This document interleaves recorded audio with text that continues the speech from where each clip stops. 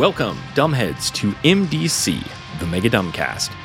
In this series, we're examining every single goddamn page of Alien Hunger, a quick start adventure for Vampire the Masquerade, to determine what is the dumbest thing on that page.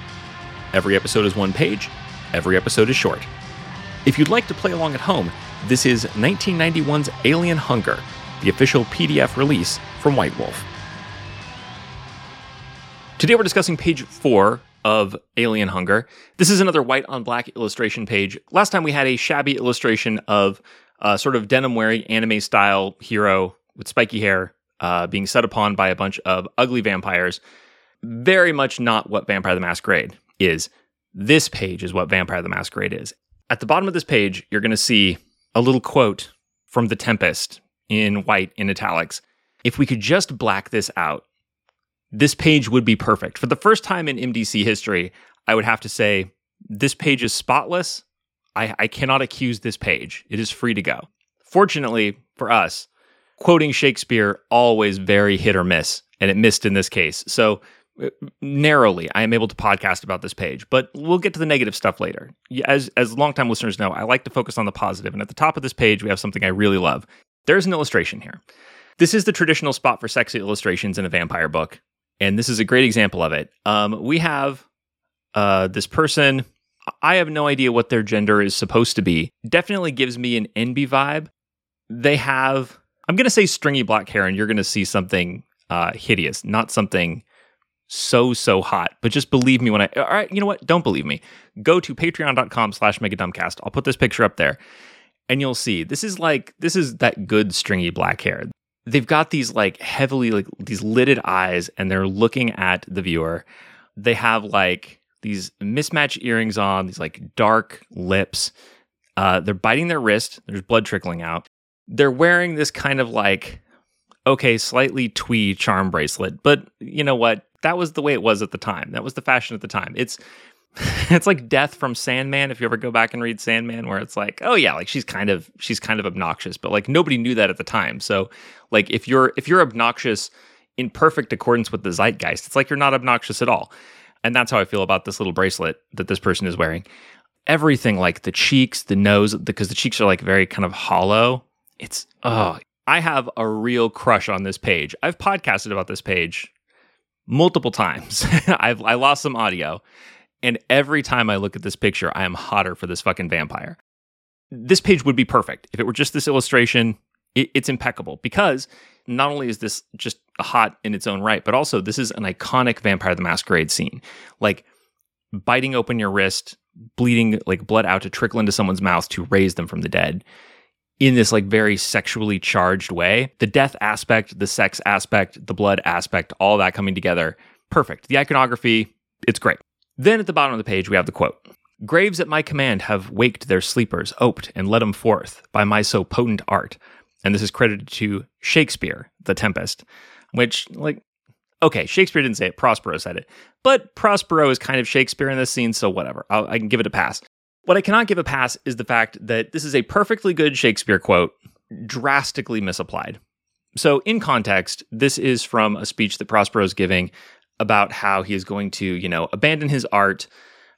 He's going to throw his books in the sea. He's going to break his staff over his knee.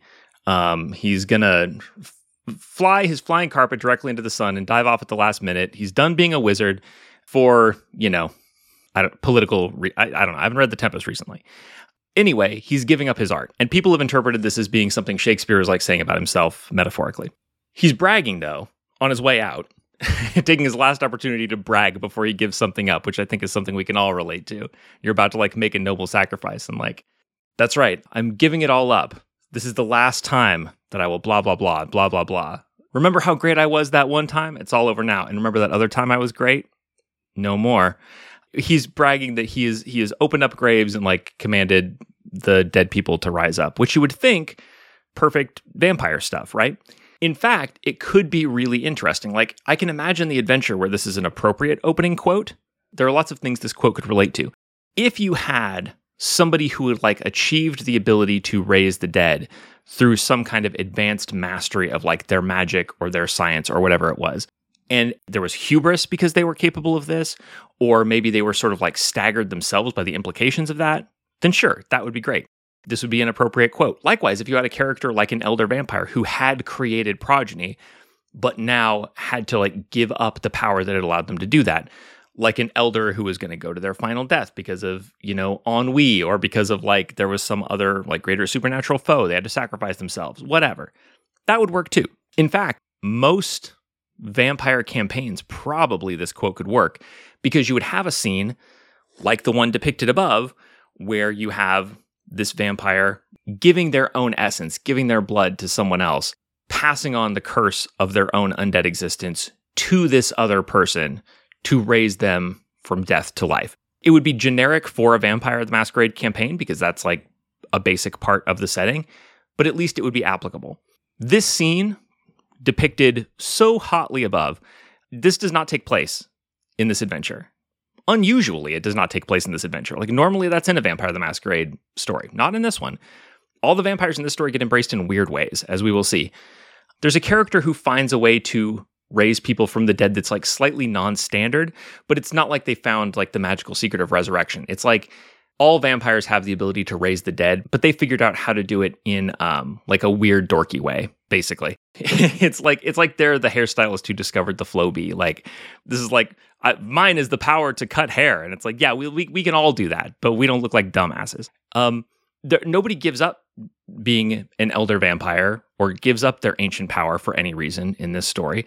There really is no applicability except for things coming out of graves, which is like, that's not low-hanging fruit for a vampire campaign. That's like fucking windfall. That plum is on the ground. That does not count.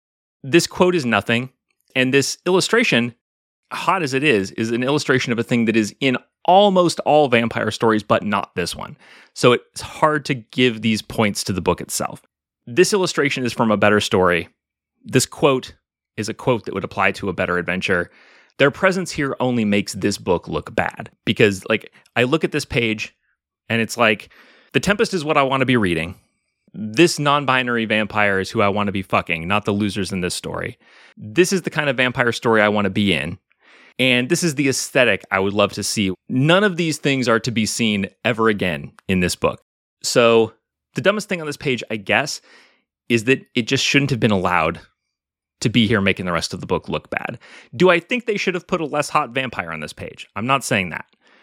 But I do think, given they've got a certain amount of vampire art to go around, this vampire should have been saved for a better occasion, I feel. Anyway, this page covers two elements of the trifecta of pretentious vampire supplement introductions. The white on black art and the quote from an inarguably literary source to class the book up. Join me next time for the third element of the trifecta, god-awful opening fiction on MDC, the Mega Dumbcast. This has been Mega Dumbcast. New episodes drop every day except for Sundays, when all the previous week's episodes drop in one big megasode on the patrons-only RSS feed. If you'd like to get access to that feed and support the show, go to patreon.com/megadumbcast. Social media was never healthy and is now dying, so if you want to contact me, you can email me. I am megadumbcast@gmail.com. This season's theme song is Suck City by Black Math, whose work you can find at freemusicarchive.org/music/black_math. Dumbheads, I will catch you next time.